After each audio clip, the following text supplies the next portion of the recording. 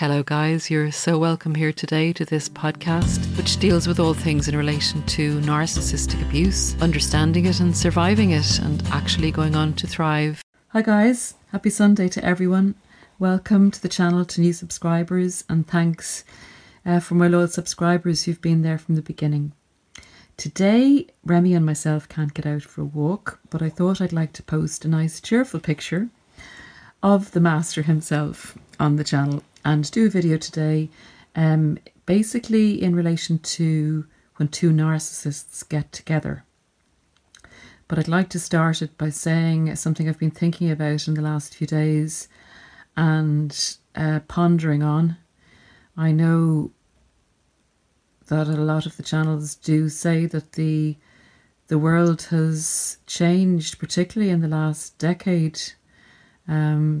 Narcissism is really on the increase, and personally I've had encounters with three narcissists in different areas of my life in the last year, and it's taught me to really wise up and to change not myself but my way of interacting with people initially. And I really want to pass this message on to you because once burned, twice burned, thrice burned, and you learn the lesson the hard way. And if you can avoid anyone else having to go through that lesson, then you've done something good. I came across the narcissist, the one I talk about mostly in an intimate relationship. And the second one I am still dealing with in a work situation. And the third one I'm dealing with in relation to property.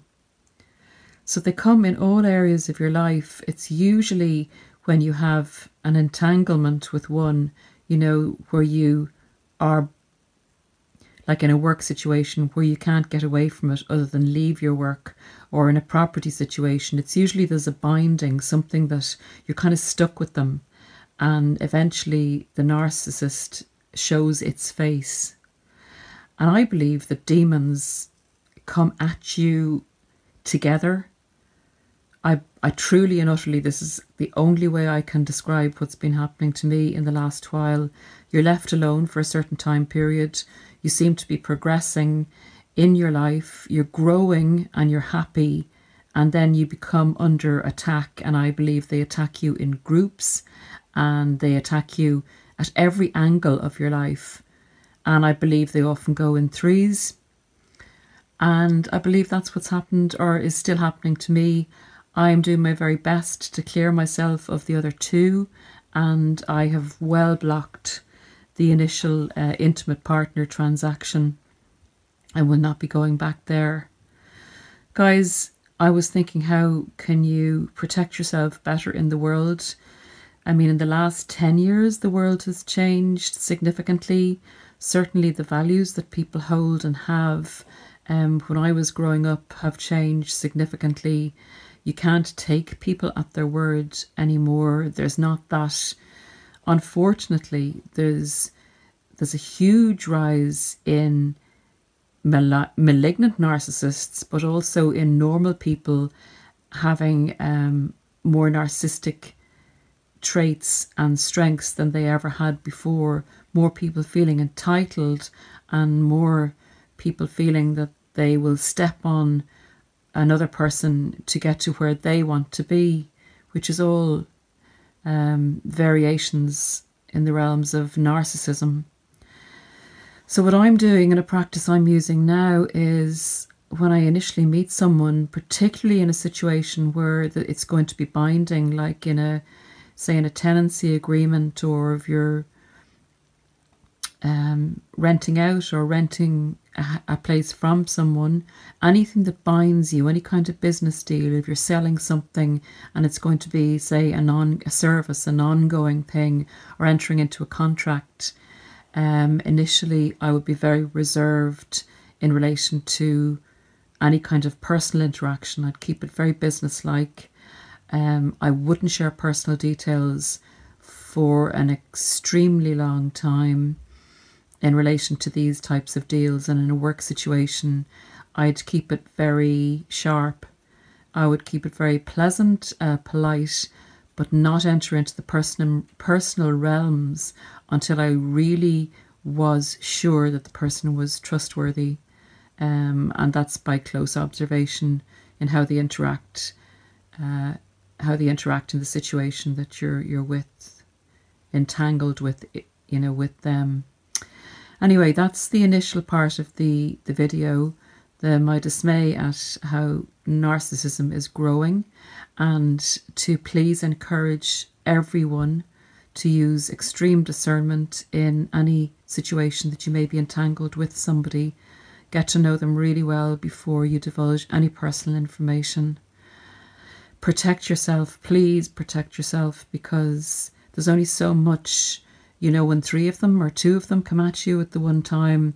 It can take you down unless you draw upon the light within you. Look for support of others in our community who share the light, and back it up with some new practices in protecting yourself. So basically, put your armour on and go to war against them, because that's what we have to do to reclaim our world from these creatures.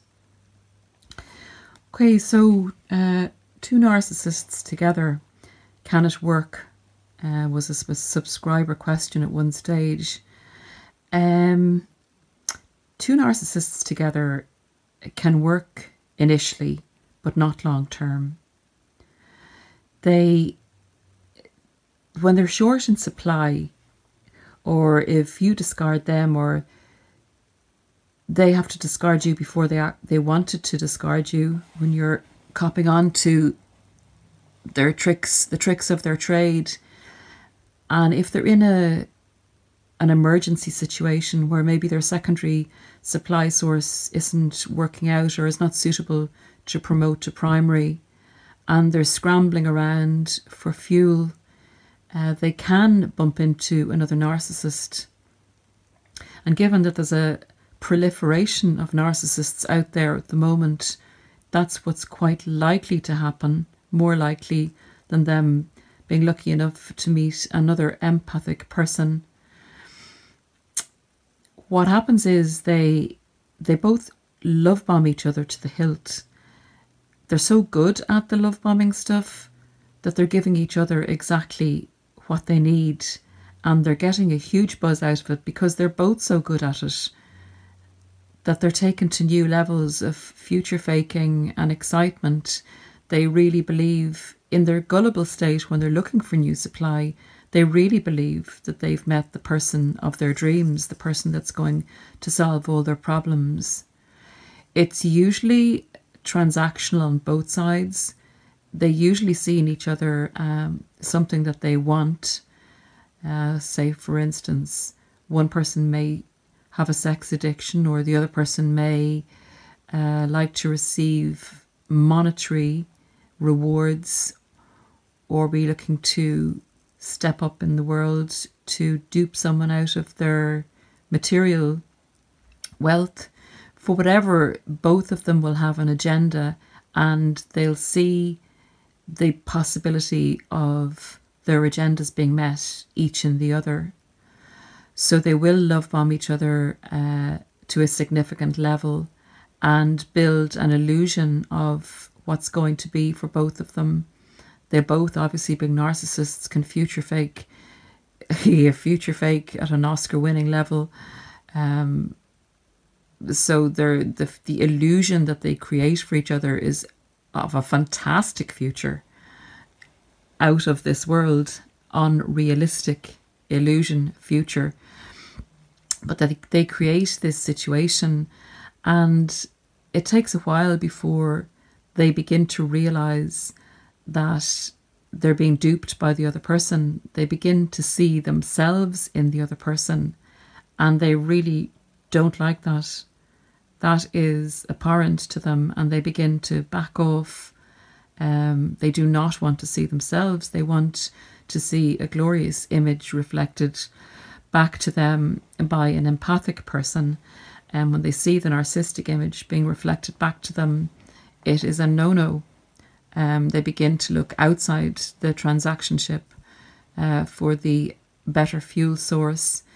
They do receive fuel when they start to devalue each other. Their fuel is topped up at that stage, but they will also be looking outside the transaction ship to sustain that fuel supply that they need. When they start to devalue each other, they do this quite quickly. The only reason that they'll stay together in the devaluation stage is if they can meet someone outside the relationship that's going to keep their fuel level balanced and use a secondary source in order to sustain them for a while. But ultimately, the relationship is so combative. They're both trying to be the superior one in the relationship, and it's a total competition. One day one is more superior than the other, and it's a battle all the time. So they're always arguing. It's a chaotic relationship, transactionship. They're always one-upping each other, and basically a continual fight for power that is a never-ending destructive transaction that neither of them are satisfied with, other than the negative fuel that they get from each other, and that is not sustaining. So invariably they will go their separate ways when the illusion of the future that they had together dissipates, and they come to the realization that they're being duped, that they can't dupe the other person because they're being duped. They begin to feel used by the other person, and it's just not sustainable for them. Now, having said that, when they do go on to search out a suitable empathic primary source, grade A supply, they will keep the other narcissist in the background, knowing that they have a use for each other, and that in a fuel crisis, they can depend on each other for a certain amount of supply. I'd call it, if you're going to the petrol pumps for petrol, you might get, or for gasoline, you might get a regular gasoline and a superior gasoline. I'd call the other narc who they've discarded would be a regular gasoline supply that they can keep in reserve for times of fuel crisis. But they're definitely not suitable to stay together. It's a relationship that's horrendous, destructive, and just works fantastically for a very short period initially, but is not sustainable. Now, sometimes they can get trapped into the relationship. I have had an example from the ex-narc that I was with, when he actually said to me, he got married to an overt narcissist, and he said within a few months of the relationship, as he said, he knew that he'd made a mistake. So he saw the narcissism in his partner of the time, but he said she was pregnant, and he had to go along with it, he said, because he'd already had another child with somebody else, and he wanted to have this child. He didn't want to be cut off from this child the way he had been from the other one. So he said at that stage he made a decision that it would be better financially, and because she was pregnant, to stay with her. Now, he actually told me this, which is kind of amazing. But he put it in a different way, he put it in a slightly more palatable way for me to hear it. But that was what he was getting across to me, was that it was too late, that he'd gotten himself trapped, and she wasn't who he thought she was in the beginning. So they do trap each other with marriage and children and things of that nature, because they fall so heavily initially for each other, because they love bomb the pants off each other, basically. So that is my take on two narcissists together. Just be wary if you hear of a relationship type transaction they've had in the past, often with the person they've had children with, or if they've been married to possibly before, or if they've shared a property with, it is possible that even though they will do them down and show a huge amount of hate towards them, because they do hate each other, because they can't get the better of each other and they don't want to see themselves in that other narcissist, they do use each other and can often go back and forth to that particular person for crisis supply. So guys, hope that insight was of some use. I've loads more videos to come. I wish you all a lovely Sunday, and whatever you're doing, whatever part of the world you're in, lots of love to you, and I'll see you again soon. Take care. Bye.